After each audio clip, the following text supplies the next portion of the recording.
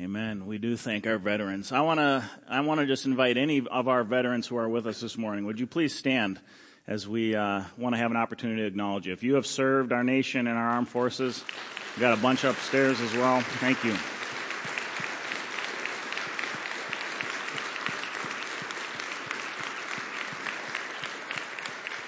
Thank you so much.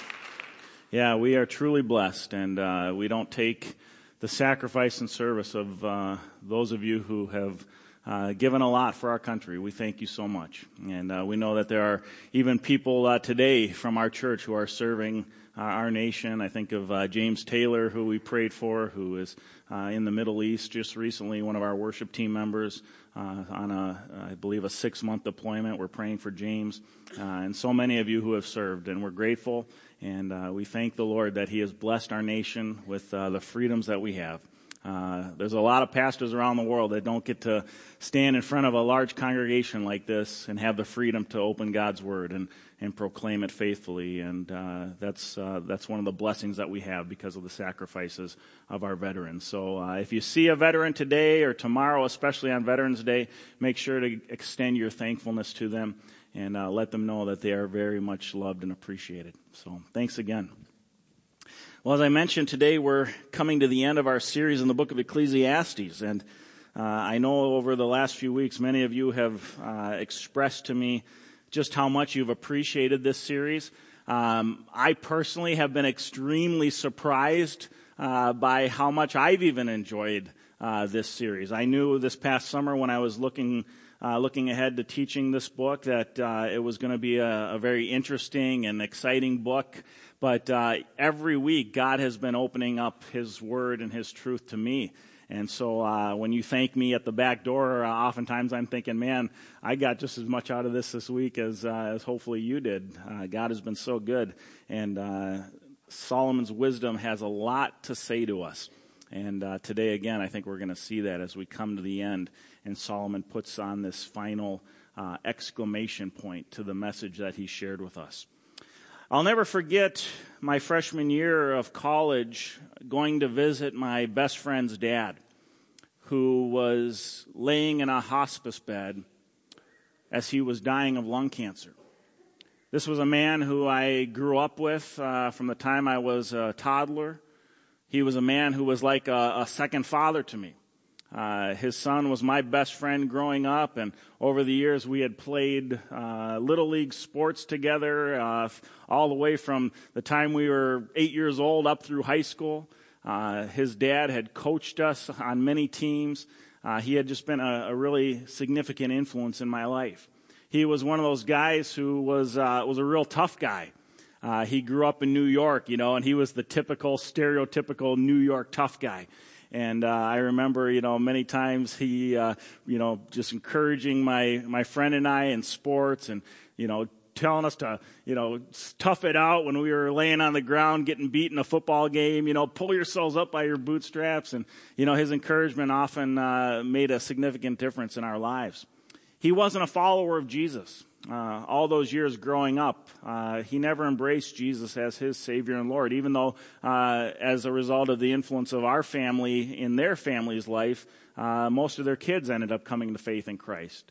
And this man was always very supportive of his kids being involved in church with us, and he was encouraged by their walk with the Lord, but he himself had never proclaimed faith in Jesus. But it was interesting at the end of his life as he was dying of lung cancer. He was a lifelong smoker. Those final weeks, my dad had the opportunity to go and visit with him almost on a daily basis, reading the Word to him, sharing the gospel with him, sharing apologetic reasons for why we believe what we believe as Christians. And my friend's father ultimately did put his trust in Jesus for his salvation before he passed away. But it was interesting, the opportunity that I had to go and visit him as he lay in his hospice bed. Here was this guy who I had looked up to and admired my whole life, this tough guy, this macho guy, who was now this frail man withering away in a hospital bed. And I remember thinking just what a tragedy it was, because where he was as a young man at the time, I believe, maybe in his early 50s when he passed away. It didn't have to be like that. You see, years and years ago, his doctors had warned him about the dangers of smoking. Years and years earlier, his doctors had told him, you need to give up the cigarettes. They're not good for you. They're going to lead to bad things down the road. Years earlier, after ignoring his doctor's wisdom on the cigarettes, when he developed a cough and went into the doctor again for a consultation, the doctor said, you need to quit the smoking. This is a sign of bad things to come. And my father's friend continued to go on in his addiction, in his habit. A few years before he died, he went to the doctor again. His cough had gotten worse, and the doctor took x-rays and discovered spots on his lungs. The doctor said, we need to treat this, and you got to stop smoking, and here's what we're going to do to hopefully prolong your life. And once again, he chose to ignore the doctor's counsel.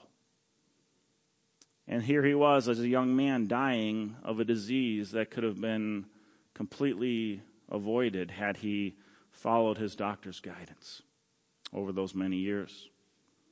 You know, as I thought about my friend's dad this past week, it struck me that today, as we come to the end of our series in the book of Ecclesiastes, we find ourselves in a situation not too different from that of my friend's father. You see, throughout our series in the book of Ecclesiastes these past 2 months, Solomon has diagnosed for us the reality of our spiritual condition as human beings. Solomon has diagnosed our condition as being one where we are prone to live in rebellion against God. God has shown us the way to joy, the path that leads to life and fullness of life, and yet, as we've seen each week in our series, we are so often quick to turn our back on God's guidance and do life the way that we want to do it, the way that we know or think is best. And Solomon says that when we choose to live our life in rebellion against God, the Bible uses the term sin for that rebellion, choosing to ignore our holy, righteous God and do life our way. Solomon says that we can pursue all of the things that this world has to offer, looking for meaning and purpose and joy. But in our rebellion against God, he has repeatedly pointed out to us that it's all vanity. In the end, everything, all the world has to offer apart from God is vanity. A breath, a mist, a vapor, here 1 minute, gone the next. It's all meaningless. And Solomon has not only described our spiritual condition, but he has also prescribed for us a remedy to this condition. A remedy that leads to true joy, to true life. And the remedy that we've seen repeatedly declared over and over again, Solomon has pointed us to the fear of the Lord as the way to remedy our spiritual rebellion. To turn from the error of our ways and pursuing the vain things of this world, and to find true life and true joy in walking in a faithful relationship with God. That's the remedy.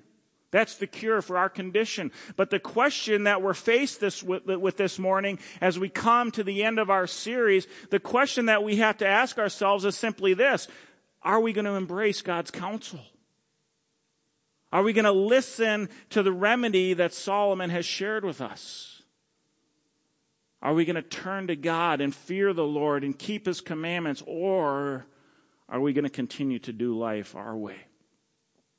You know, sadly, far too many people in our world, even in our churches, choose to ignore the guidance that Solomon has shared with us.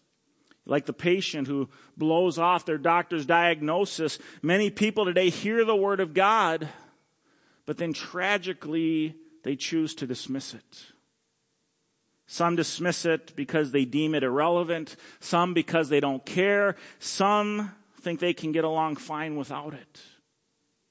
And yet others simply don't want to submit to anyone else's authority. They want to be the boss. They want to have control over their own life. But friends, at the end of the day, the bottom line is this: in doing that, you're choosing your way over God's way.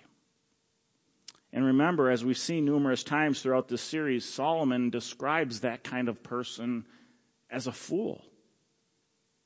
You're a fool to choose your way over God's way. In another one of Solomon's writings, he puts it like this, Proverbs 14, verse 12. He says, there is a way that seems right to a man, but its end is the way to death. There's two paths in life, friends. The path that leads to joy and life to the full, following God and His will and plan for our lives. And there's a path of rebellion, choosing against God, that ultimately leads to death. Jesus talked about this himself in John 10:10. He says, the thief, the enemy, the devil, he comes to steal and kill and destroy. But I have come that you might have life and life abundantly. See, it's the fool, Solomon says, who chooses against God. The wise person, on the other hand, as Solomon has repeatedly declared, fears God. And in fearing God, the wise will experience real life. Life as God intended, a life of fullness and joy. And now today, as we wrap up our series in Ecclesiastes, as I said earlier, Solomon is going to put one final exclamation point on the wisdom that he shared with us the past 2 months. You see, Solomon wants us to see very clearly today the choice that's before each of us. And it's the ultimate choice, friends.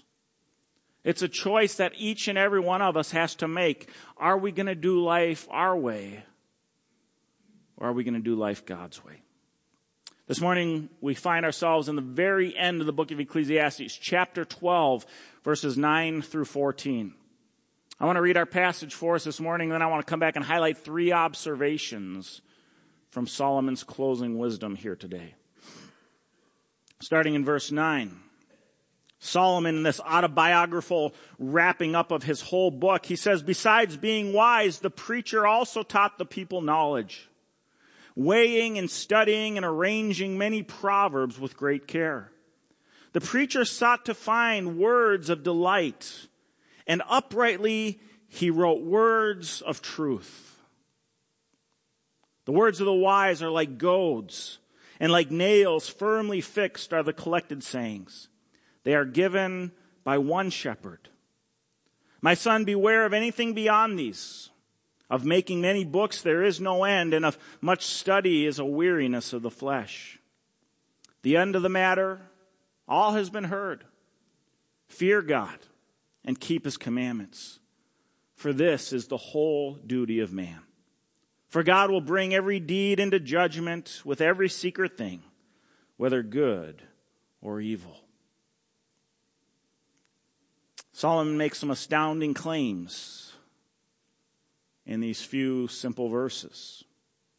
Here in verses 9 through 14, Solomon tells us that he has given us, over the last 2 months, as we've studied the book of Ecclesiastes, he has given us 3 things we need on the journey to joy.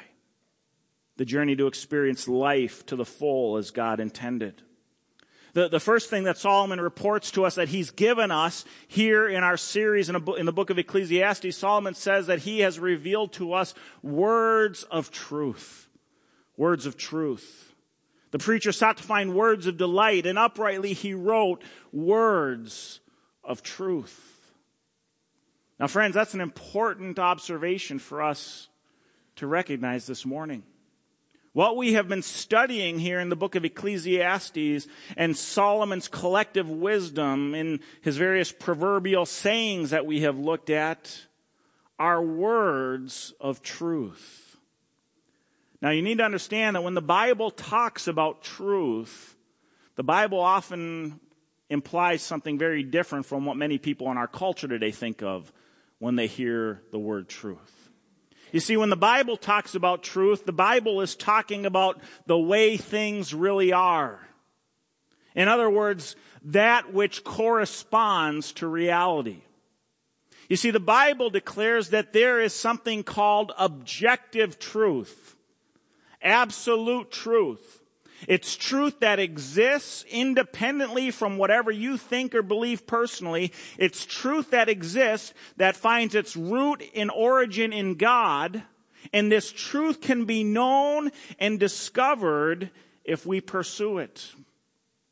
And so the Bible says that there is a truth that exists, a truth that can be known, a truth that corresponds to reality, the way things really are.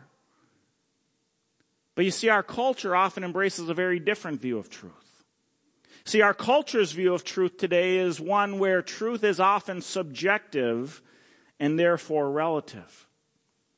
What does it mean that truth is subjective? Well, friends, subjective truth is simply a truth that we define personally. Truth is whatever we say it is. And so individuals and societies and people groups determine for themselves what is true. This is often known as the philosophy of relativism or postmodernism. You might have heard that term. It's the idea that your truth is your truth and my truth is my truth. What's true for you is true for you, and what's true for me is true for me. And we all determine truth for ourselves. Now, friends, these are two very different views of truth. One says there is truth that exists independently of whatever we personally think or believe. There's truth that is a correspondence to the way things really are. A truth as defined by God. And then there's a truth that, no, we choose what is right or wrong, what is good or evil, what is true or false. Those are two very different views of truth. One of the ways that might be helpful to understand this is the difference between donuts and diseases. This morning when I was walking into church, I noticed that our children's ministry team had their early morning prayer gathering, and they had a big box of donuts there. And our children's ministry volunteers were all picking through the donuts, you know. Some people were picking cream-filled donuts. Some people were picking chocolate donuts. Some people were picking glazed donuts. Some people were picking donut holes. Friends, it didn't really matter what particular donut they chose because they were just choosing donuts. It was their own personal subjective opinion. And at the end of the day, there's not a lot of consequence in the type of donut you choose, maybe a few different calories here or there. You know what I'm saying? See, when you talk about donuts, you can choose what works for you. But what if we start talking about the reality of diseases? For example, what if this week you get a phone call from your doctor and your doctor says, you know, we ran some lab tests and we discovered you have a disease called diabetes. And your doctor says, before you get too concerned, there's a remedy for your disease. We want to have you start taking insulin to help remedy the disease that you have. Now, friends, when your doctor tells you you have a disease and then diagnoses the remedy, at this point, your choice and how you respond really matters. You're no longer picking and choosing between your personal subjective preferences. You don't say to your doctor, yeah, you know, doctor, I'm not a big fan of insulin. How about that Triaminic cough syrup my mom used to give me as a kid? That was really good. See, when you talk about donuts, you can pick and choose what works for you. When you talk about diseases, you have to pick and choose from what heals, what remedies your condition. And there are many people in our world today who look at matters of truth and religion and morality more like donuts than diseases.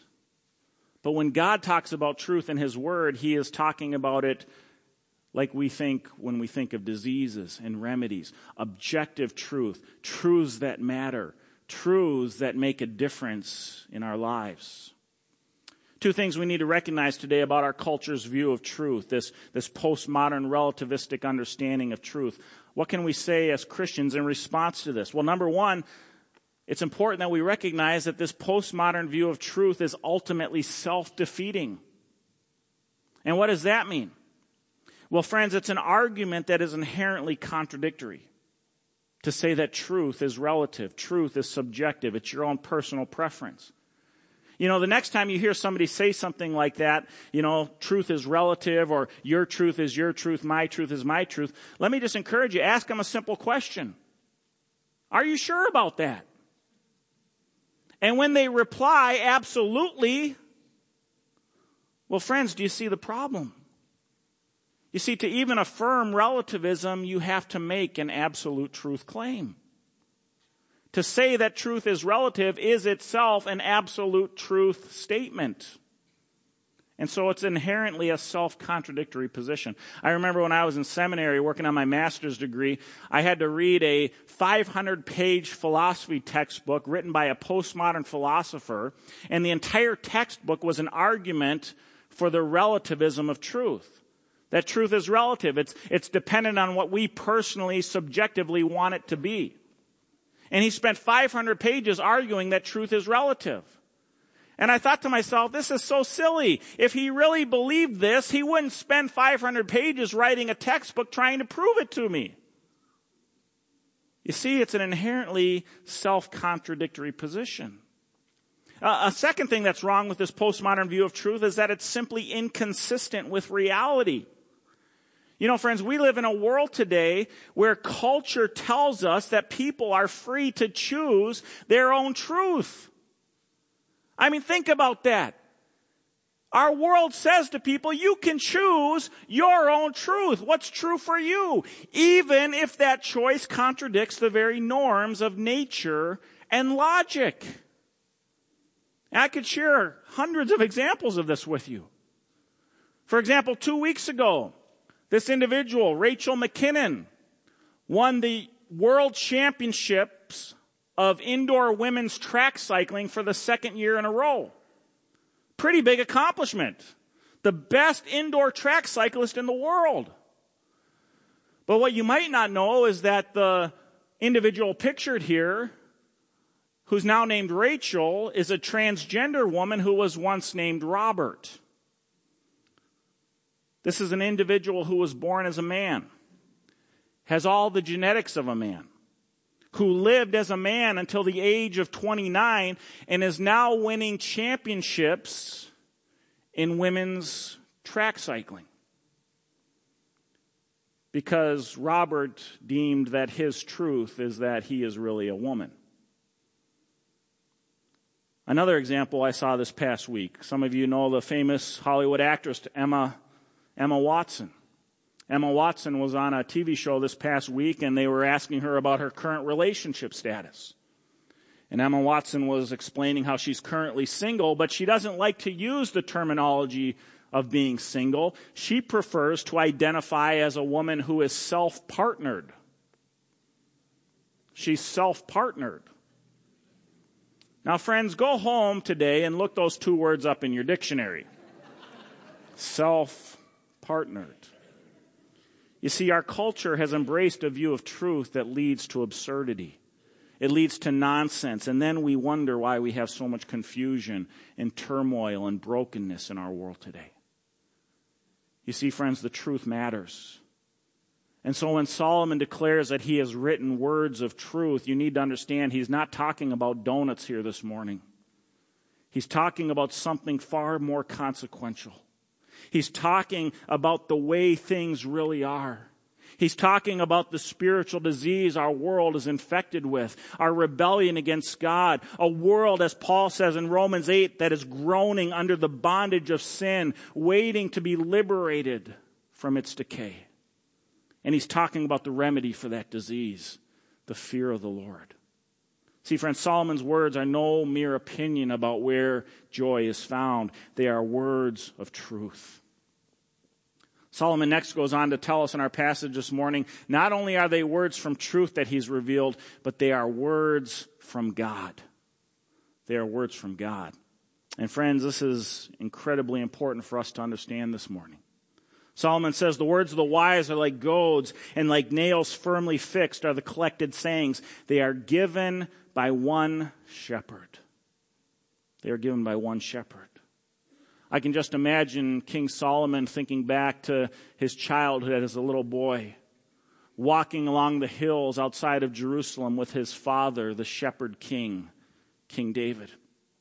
And King David pointing to the flocks of sheep on the hillsides, saying to Solomon, Solomon, the Lord is our shepherd. And Solomon probably remembered those teachings of his father. We have one true shepherd. And throughout the Old Testament, God is repeatedly affirmed as our good shepherd. And so when Solomon says that these words that he has shared with us come from one shepherd, he is referring to the one and only true shepherd who reveals truth to his people. And that's our Creator God. You see, friends, all truth ultimately finds its origin in God. He is the fountainhead of truth. We can only know truth because God, our Creator, has revealed truth to us. One of the ways that God has revealed truth to us is in His inspired Word, the Holy Bible. The Bible repeatedly affirms that it is the inspired Word of our Creator God.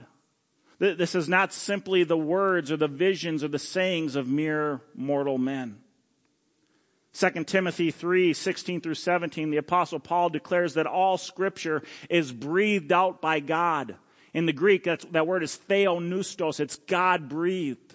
And it's profitable for teaching, for reproof, for correction, and training in righteousness, that the man of God may be thoroughly equipped for every good work. What does it mean that the Scriptures were inspired by God? Well, Peter in 2 Peter 1:20 and 21, he declares, know this first of all, that no prophecy of Scripture, okay, right here, this stuff, no prophecy of Scripture comes from someone's own interpretation. In other words, again, this isn't the wisdom of mere mortals. This isn't what some random guy wanted you to believe based on his personal subjective opinion. Rather, Peter says, no prophecy was ever produced by the will of man, but men spoke from God as they were carried along by the Holy Spirit. You see, it was the Holy Spirit that inspired the divine word that we study here every Sunday morning. The great Christian apologist Walter Martin once explained this process in a similar way to the Virgin Mary. And just like the Holy Spirit came upon the Virgin Mary, in her humanness, in her sin, in her imperfections, and her limitations, the Holy Spirit came upon the Virgin Mary to produce within her the perfect Son of God. In the same way, the Holy Spirit came upon the authors of Scripture. And in spite of their limitations, in spite of their imperfections, in spite of their fallenness and sin, God moved through them by the power of the Holy Spirit to bring to us His perfect word. But how do we know this is really true? I mean, it's one thing to read these verses, but how do we know that Scripture really is inspired by God? Well, friends, there are a lot of different reasons for why I believe the Scriptures are the inspired Word of God. We could talk this morning about the hundreds of fulfilled prophecies. We could talk about the archaeological verifications for the teachings that we see throughout the Bible. We could talk about the Bible's historic and scientific accuracy. We could go through all kinds of arguments for why the Bible truly is the inspired Word of God. But this morning, let me just share with you one powerful example. The unity of Scripture. The unity of Scripture is, in my opinion, the greatest evidence for the inspiration of the Bible. You see, many people mistakenly believe that the Bible is simply just a single book. Well, we know, obviously, that the Bible is not just a single book, it's a collection of books. We call it the canon of Scripture, the collection of Scripture. But this canon of Scripture is truly remarkable. Look at what we have here in the Bible, friends. 66 different books written by 40 different authors over a 1,500-year period in 3 different languages on 3 different continents. And yet, within this amazing collection of books, we find a common storyline, a common theme, a common message, our fallenness, God's love, and His redemptive plan of salvation. That storyline and theme runs consistent from beginning to end without error or contradiction anywhere within its pages. Now, friends, if you don't think that's truly remarkable, let me give you a challenge. It's a challenge I've given people all over the world. Later this spring, I'm going to be going back to the University of California, Berkeley with my friend Sean McDowell. A few years ago, I remember as I was witnessing to students on the lawn there at UC Berkeley, I gave this Bible challenge to numerous students. I said, hey, you guys have a huge library here at UC Berkeley. Let me give you a challenge. If you don't think the Bible is something special, here's what I want you to do. Go down to your library. I mean, one of the largest libraries in America. And you pick for me any 66 books. They can be books written by 40 different authors. You can choose any 1,500-year period in history. You can choose books from 3 different languages written on 3 different continents. But here's the challenge. You find a collection of books that matches this criteria, that has a common theme and storyline throughout them, without any errors or contradictions between them anywhere. Friends, every single one of those students looked at me and said, well, that's impossible.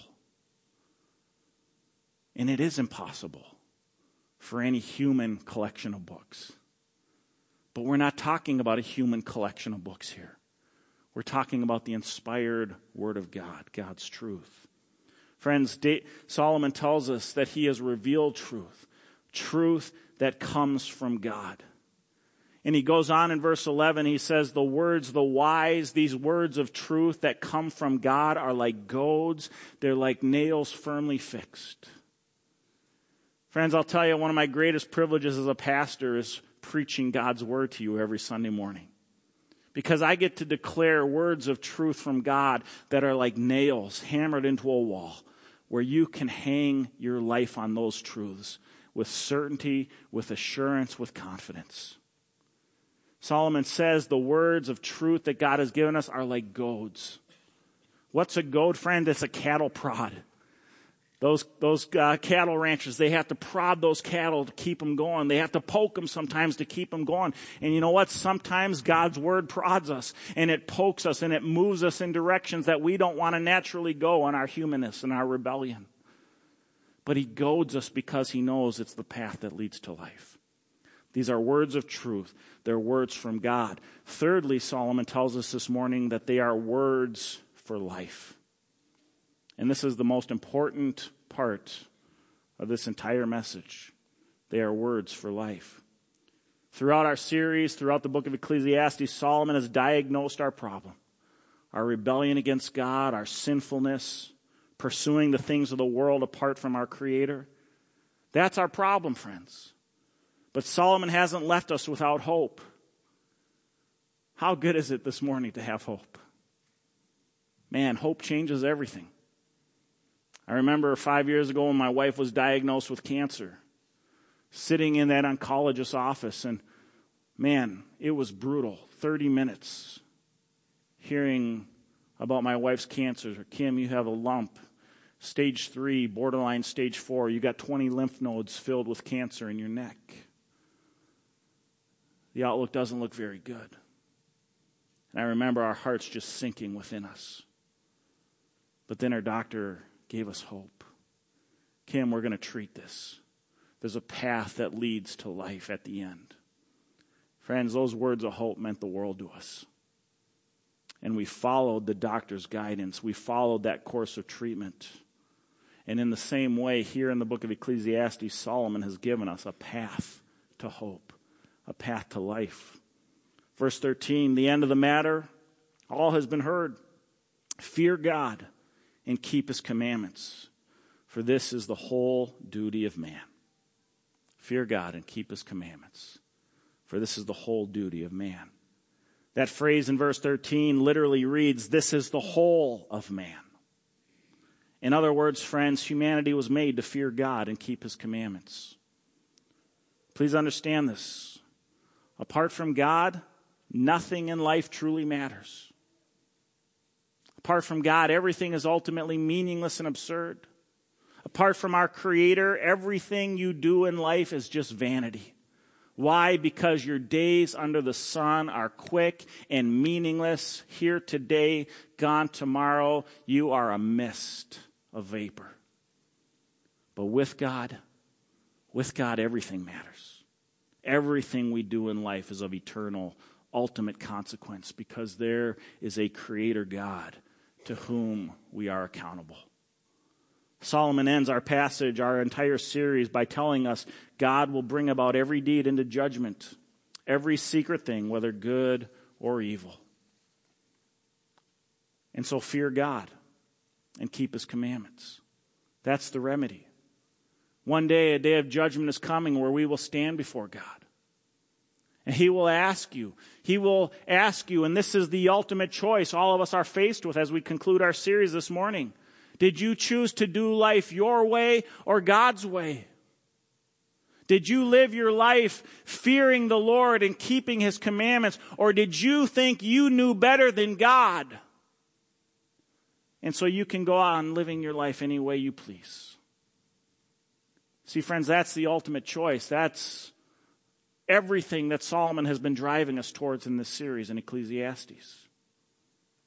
The question is, what choice have you made? Which path are you walking? Where do you find yourself today on the journey to joy? Walking faithfully in God's ways, or doing life the way you think is best? Solomon's given us words of truth, words from God, words for life. Friends, my prayer for you is that you will heed Solomon's guidance. Let's close in a word of prayer.